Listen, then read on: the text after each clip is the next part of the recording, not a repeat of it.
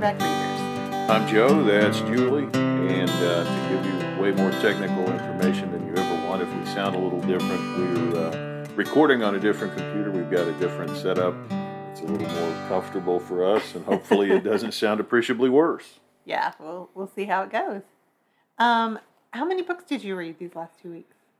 I feel like the answer to that is 5, but in true me fashion, I have to sit here and like use my fingers and count.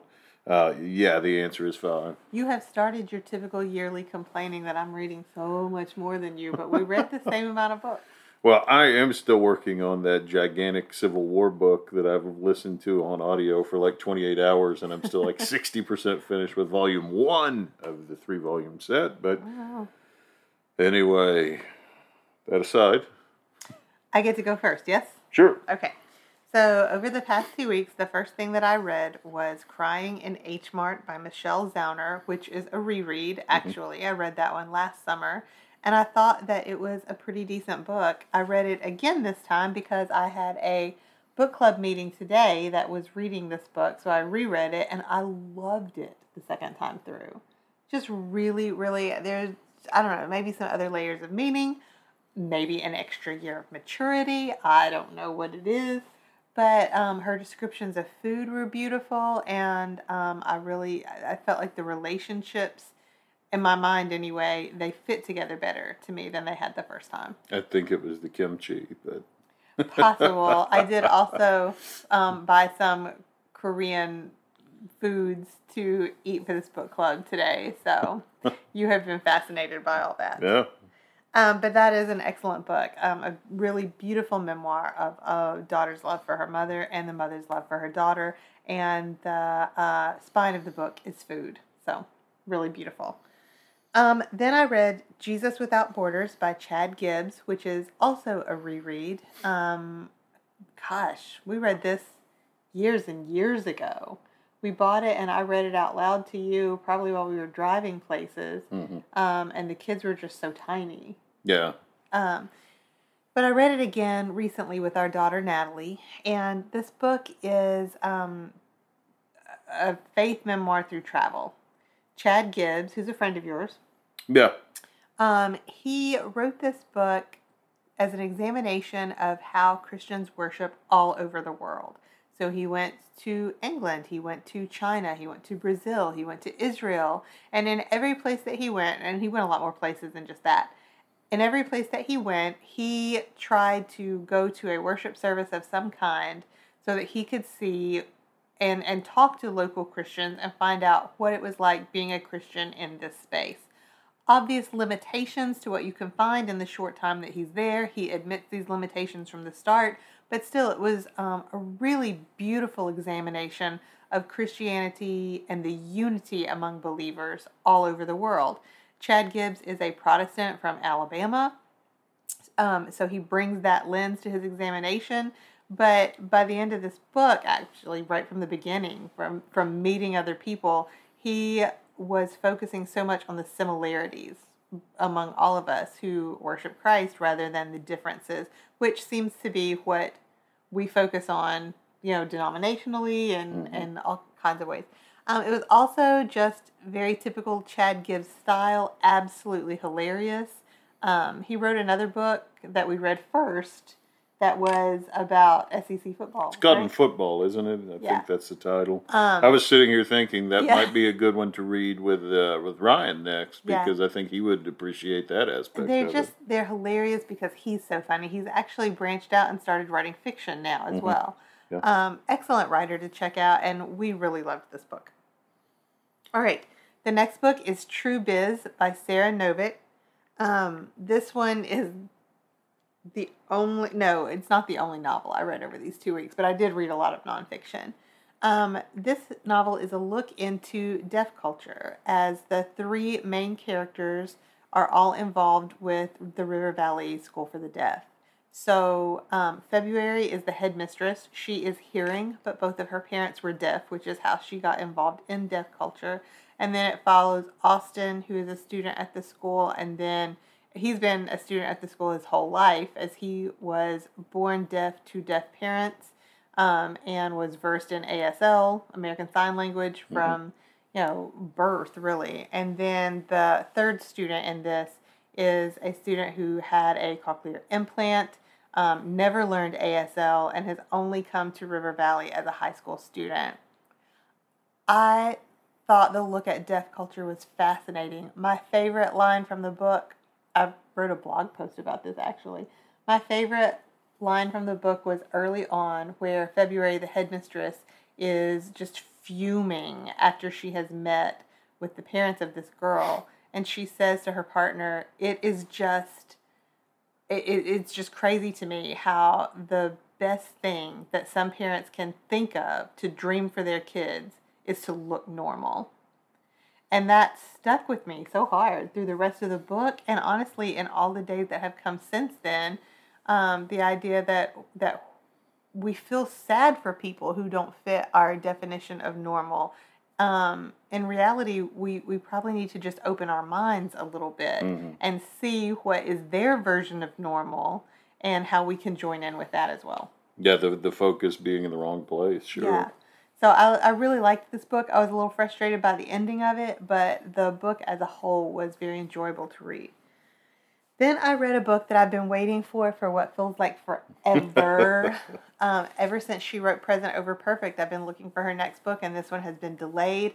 Shauna Niequist's new book, I guess I haven't learned that yet, has finally come out, and it is absolutely wonderful. Shauna Niequist writes essays. They're personal essays, of course, but they relate very neatly, very clearly to the human condition. She started writing these essays when she was very young, and she's a contemporary of ours. She's close to our age anyway. I think she's just a little bit older. So when I started reading her, the things that she was writing about were fitting along with exactly what I was dealing with. And as I have continued to read her books, I feel like that age thing has been very, very good for my understanding where she's coming from, and for her hitting the same kinds of things that concern me, that scare me, and that I'm trying to figure out about my life right now. That said, you do not need to be the same age as she is to be able to appreciate these books. They're really quite universal in the way that she looks at what kind of life do you want to live and how can you best live it. I guess I haven't learned that yet. Her focus for it was more of, what do you do when the life that you imagined for yourself falls all to pieces? How do you pick up the pieces? How do you go back and find joy and gratitude and continue to piece together a good life when it looks nothing like what you imagined? Beautiful, beautiful book. I've only read it once. I feel like that will change. It will very soon. Well, you read this a lot like I did, the Baseball 100, and that it was a writer you loved and a book that you knew you were going to love, and so you wanted to read it, but you also didn't want to read it because you didn't want to finish it. Yes. And I could identify with that. There were 50 short essays in this book, so I would just gulp down a couple of them, and then I'd be like, no. Let's put it down. Let's read whatever fiction I've got right now. You could be talking about the Baseball 100 and me, so I'm with you. Last book for me for these 2 weeks is called The No-Show by Beth O'Leary. I have loved Beth O'Leary ever since she wrote The Flat Share several years ago. She's a romance writer, but these were the characters in these books are really just very powerful. She's one of my favorites. The No-Show is not my favorite of her books, just because, okay, here's the premise. A Valentine's date, 3 different women, 3 separate times on Valentine's Day, and they're all stood up, but it is by the same man. And so for most of this book, I was really, really, she did a good job making the man very likable, but I didn't want to like him because I knew he was a cheater. And so I was very conflicted with that for the whole book and was frustrated that she was trying to make us like him because he is a cheater. Then in the last few chapters, everything falls together. I could see where she was going with it. It was a very, very clever concept for the book.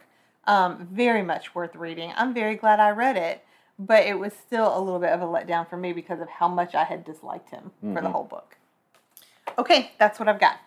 What about you? Was a good bunch. Mine were a little bit all over the place. On on the other side of a great writer who had a book you knew you were going to love. I've long enjoyed the books of Rob Nyer, great baseball writer, and I was in a used bookstore and I stumbled onto a book of his I had never heard of, and it was called Feeding the Green Monster. And sadly, much as I love Rob, and I'm going to throw in an immediate pitch for his last book, Powerball, I think he's got a new one coming out with an umpire, if my memory serves. I'll have to check it out because I read everything of his, which is why I got this. And I got it for 75 cents.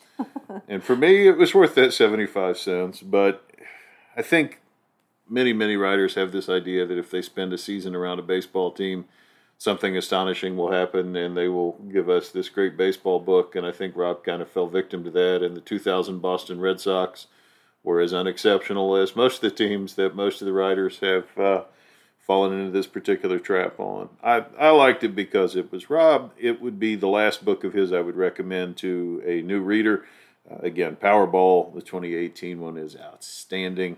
Go there, or any of his books about baseball legends, or, he's such a fun writer that I can forgive him what I would have to regard as a misstep. Bless him.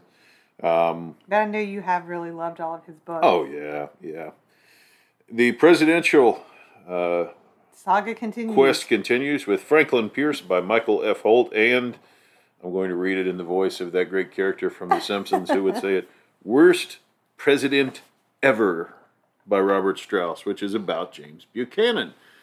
So, check those two off the list. The Holt book is from that American Presidency series, which, thank God, those people wrote those books, because in the case of so many boring dead people, it reduces a life to 130 or 140 pages, and I can say, got that one off my list. And that was the case with Pierce, who was not a great president. This is why I don't do book challenges, because I don't want to read a book just to check it off my list. Well, it's all for completion's sake. Pierce, probably the best thing I can say about Pierce is the theory is maybe he would have done better. He and his wife had 3 children. They had lost 2 already by the time he ran for president. He runs for president against his wife's wishes, which all of those guys do, by the way.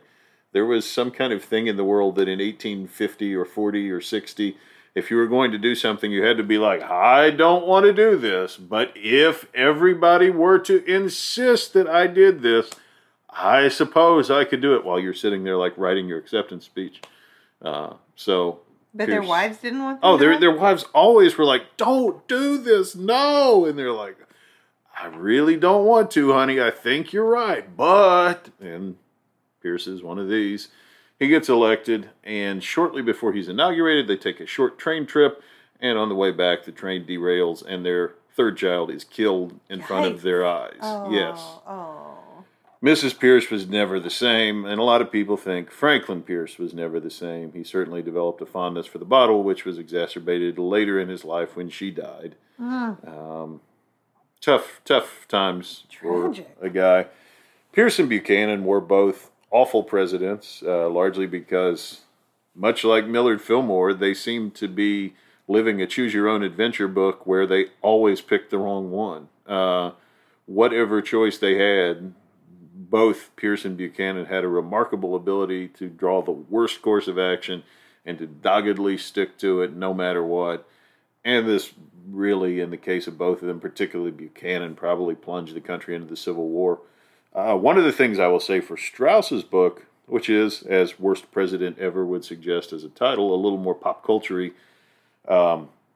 he actually spends some time talking about this whole presidential rating thing, and his ultimate verdict is put Buchanan at the bottom with a group of 3. Now, granted, this book is a few years old, so no recent company here, but Pierce, Warren G. Harding, and Buchanan were his bottom 3, and he ultimately says, but Buchanan's the worst. And But it makes you feel a little bit of sympathy for him. You can understand why he might have been the worst. So. Well, that was Pierce, who lost a child. Buchanan had no children. Buchanan is the only bachelor president, although a child couldn't have made his life any worse because he was pretty much a Buchanan, I will say this for Buchanan. He's the opposite of what I just talked about. Pierce and Taylor were two of these, like, I guess, if they want me to. Buchanan was not that guy. Buchanan's the guy who's like, me, sir, me, let me be president. I can do it, please. I'm well qualified. And eventually they were like, okay, James, it's your turn. And he pretty much gets the country plunged into the Civil War. In both men's cases, they were what would be called Northern dough-faces. They were Northerners who spent most of their presidency bending over backward to try to accommodate the South on slavery, and that didn't work out real well. So anyway, they're off the list. This fellow from Hodgenville, Kentucky, who was the 16th president.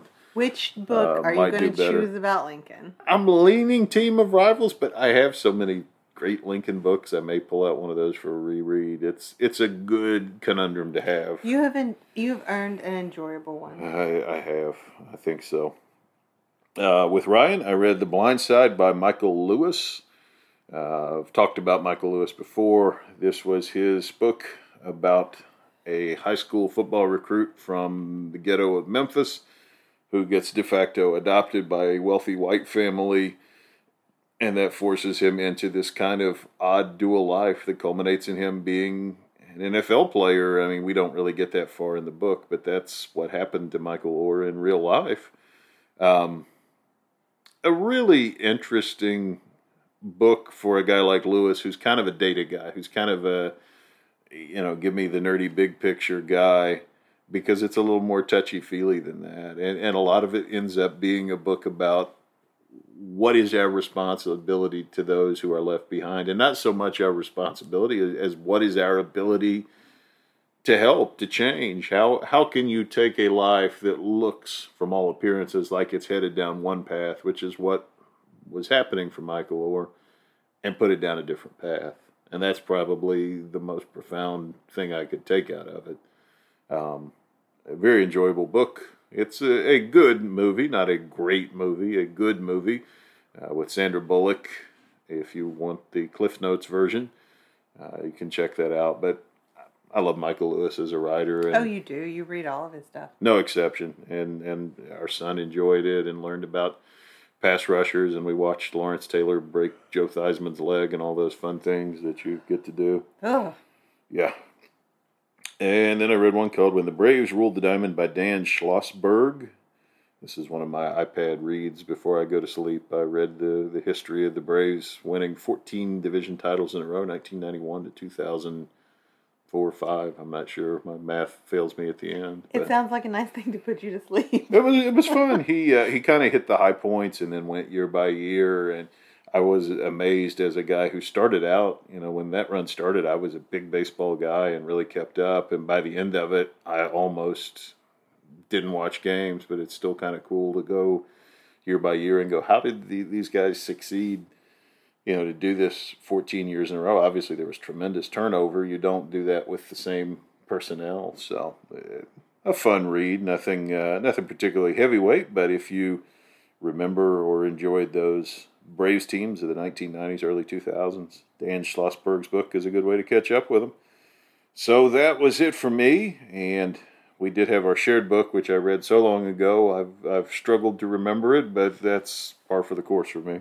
So I'm kind of excited to talk about this one. It is The 90s by Chuck Klosterman. It has a great cover, by the way. Wait, don't you say his name differently than that? Klosterman. Okay. Yes. Okay, by Chuck Klosterman. And yes, I got this book for you as a gift after the gift that I intended to get you fell through. They didn't have it at Barnes & Noble. And I remember that this book had come out, and so I had both kids with me, and I sent them, like we were dividing and conquering to find this book. So we're going through the new nonfiction, and I told them to look for the book with the weird phone on the front, not realizing that they would not recognize this 90s relic. It has a cord, I mean. Yeah, and it's one of those clear ones where you can see all the insides that every girl in the 90s wanted to have, but they did not recognize that as a phone. Which is really a great commentary right there on our bygone era of youth, yes. Okay, so what Chuck Klosterman was writing, okay, pause. You've read several of his books. We've mentioned these before. One of them is like Sex, Drugs, and Cocoa Puffs. It is. What else have you read by him? I read Fargo Rock City. I read Killing Yourself to Live. I read a book called But What If We're Wrong, which is one of his more theoretical ones. I remember that one really well. I Wear the Black Hat was interesting. The subtitle on it is Grappling with Villains, Real and Imagined. So the point here is that he's written some fiction too. You are a fan of his. Yes. You've read several things Yes. of his. I have never read more than an essay or two. So this is my first full Close to Run book to read. And I thought it was fantastic. I agreed to try reading this one because it is written about the 90s, which is obviously not the only decade that you and I have lived in, but the most formative one, maybe? Yeah, I'll buy that. It's the one from our childhoods, like when we were still kids, but we were old enough to remember more things about it. Okay. I'll buy that. So what he does in this book with the 90s is he puts it in historical, societal, and cultural context based on what came before and what came after to sort of make sense of the 90s and give these things that we lived through and experienced some kind of cultural significance.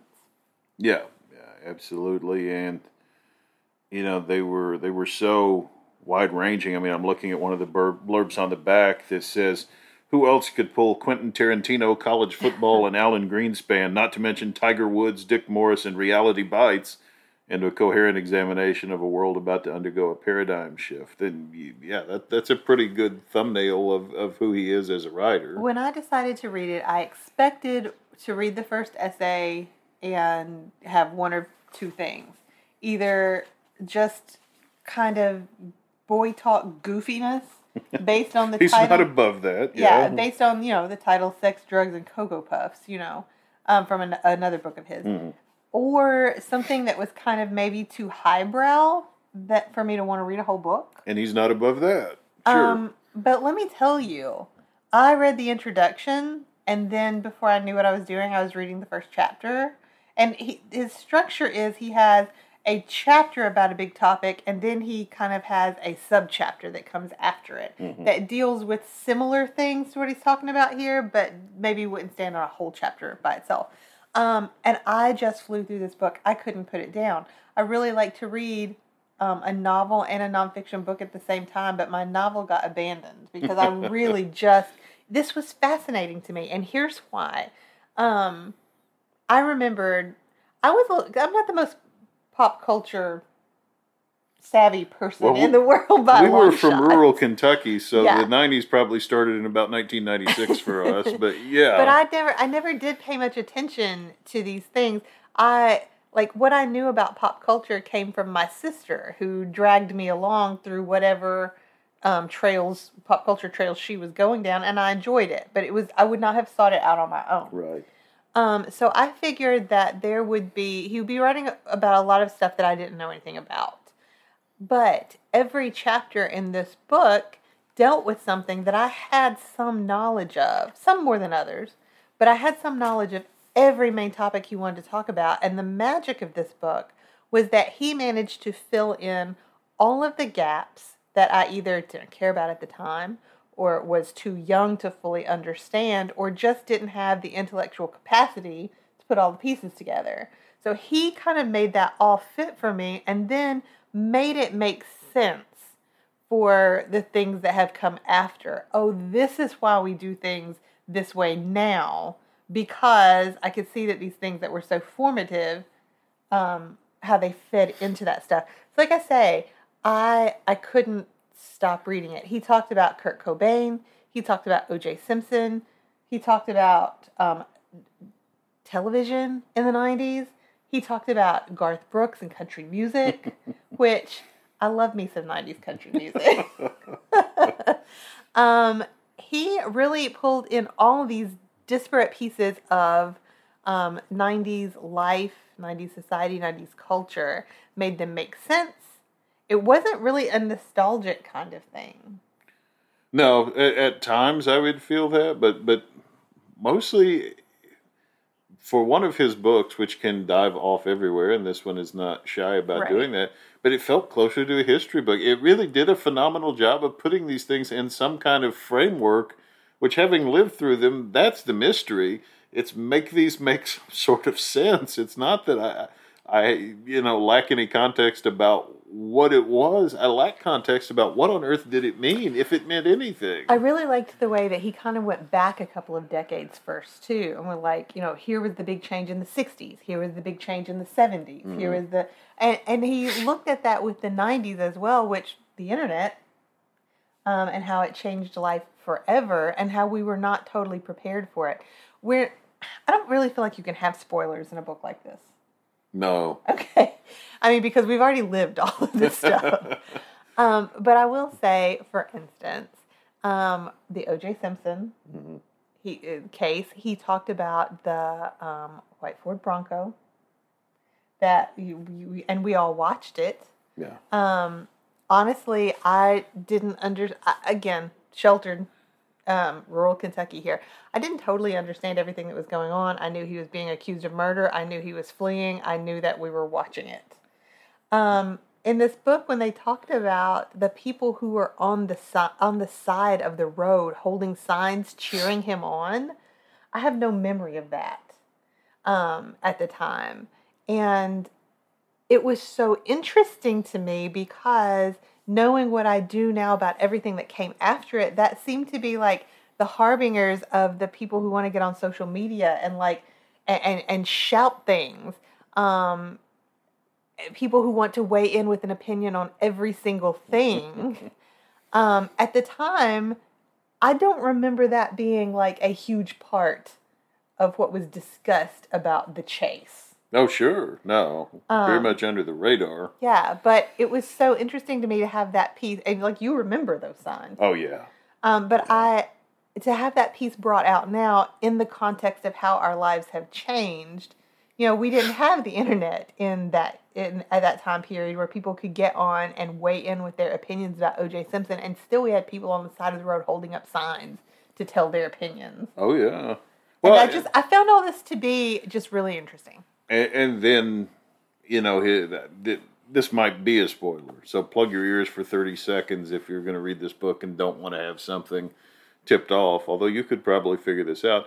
His last chapter was the one that hit me the hardest because he says the 2000 presidential election and then 9/11 are the two things that culturally end the 90s. And one of the things he talked about in the 2000 election that blew my mind was how a decent chunk of the voting populace from both parties basically said, it doesn't really matter who wins. Can you imagine that? I mean, this was the United States of America circa AD 2000, and to have like 41% of the people from one party and 38% of the people from the other be like, if their candidate wins, it's really not a big deal. I'll get up the next day and go to work and pay my taxes, and life will be fine. I 100% remember that. That was our first election to vote in. Yeah, it was. And I truly remember that, and watching the debates and feeling that very strongly, that I had my candidate, but either way, it was going to be okay. And I think that kind of political feeling ending out the 90s is part of why the political division and strife has hit so hard for our generation, and why it is both so infuriating and so baffling. Yeah. Because it's like, that's not been that long ago. And yeah, I remember when all this went down, I had my thoughts on how this was being handled and what should or shouldn't have happened. But it was kind of like, well, either way, we'll get on. They'll do this or they won't do this. And you see pieces of it still, that there are large segments of our society who still want to hang on to that and say, what does it really matter? I don't need to vote. Or, I'm just going to vote my party because none of this really matters. They're hanging on to that, even though now today that is no longer the case. Yeah, that world is gone, for better or worse. But again, he talked about so many things that were not as serious as this. Probably my favorite thing that he talked about was television. Yeah. Because he pointed out how 90s television all followed the same pattern. And of course it did. And he talked about how that we liked that because it brought us comfort. And I remember like shutting that chapter and saying to you, that's why I don't like television anymore. Because I watched television totally for an escape. If I wanted to be challenged by something, I read a book. Yeah. And I still am that way. I look for my challenges in the pages. I turn on the TV when I really just want to relax and not have to worry about what's going to happen. This is why I don't watch The Sopranos. Right. This is why there's so many of these shows that you love that you want me to watch.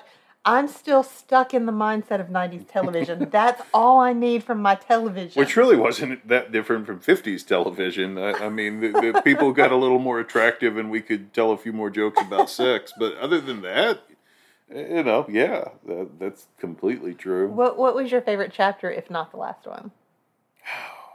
The stuff on Cobain is interesting to me just because... Yes. We just read I didn't live Storytellers. Yeah.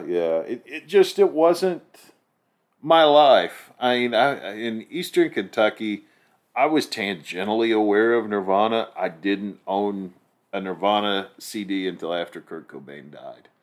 And to this day, they're not somebody who pops up on my playlist a great deal. I always had some respect for their stuff, but it just wasn't my thing. And it really still isn't my thing. The culture that Nirvana created was what he really focused on. Yeah, which I was more aware of.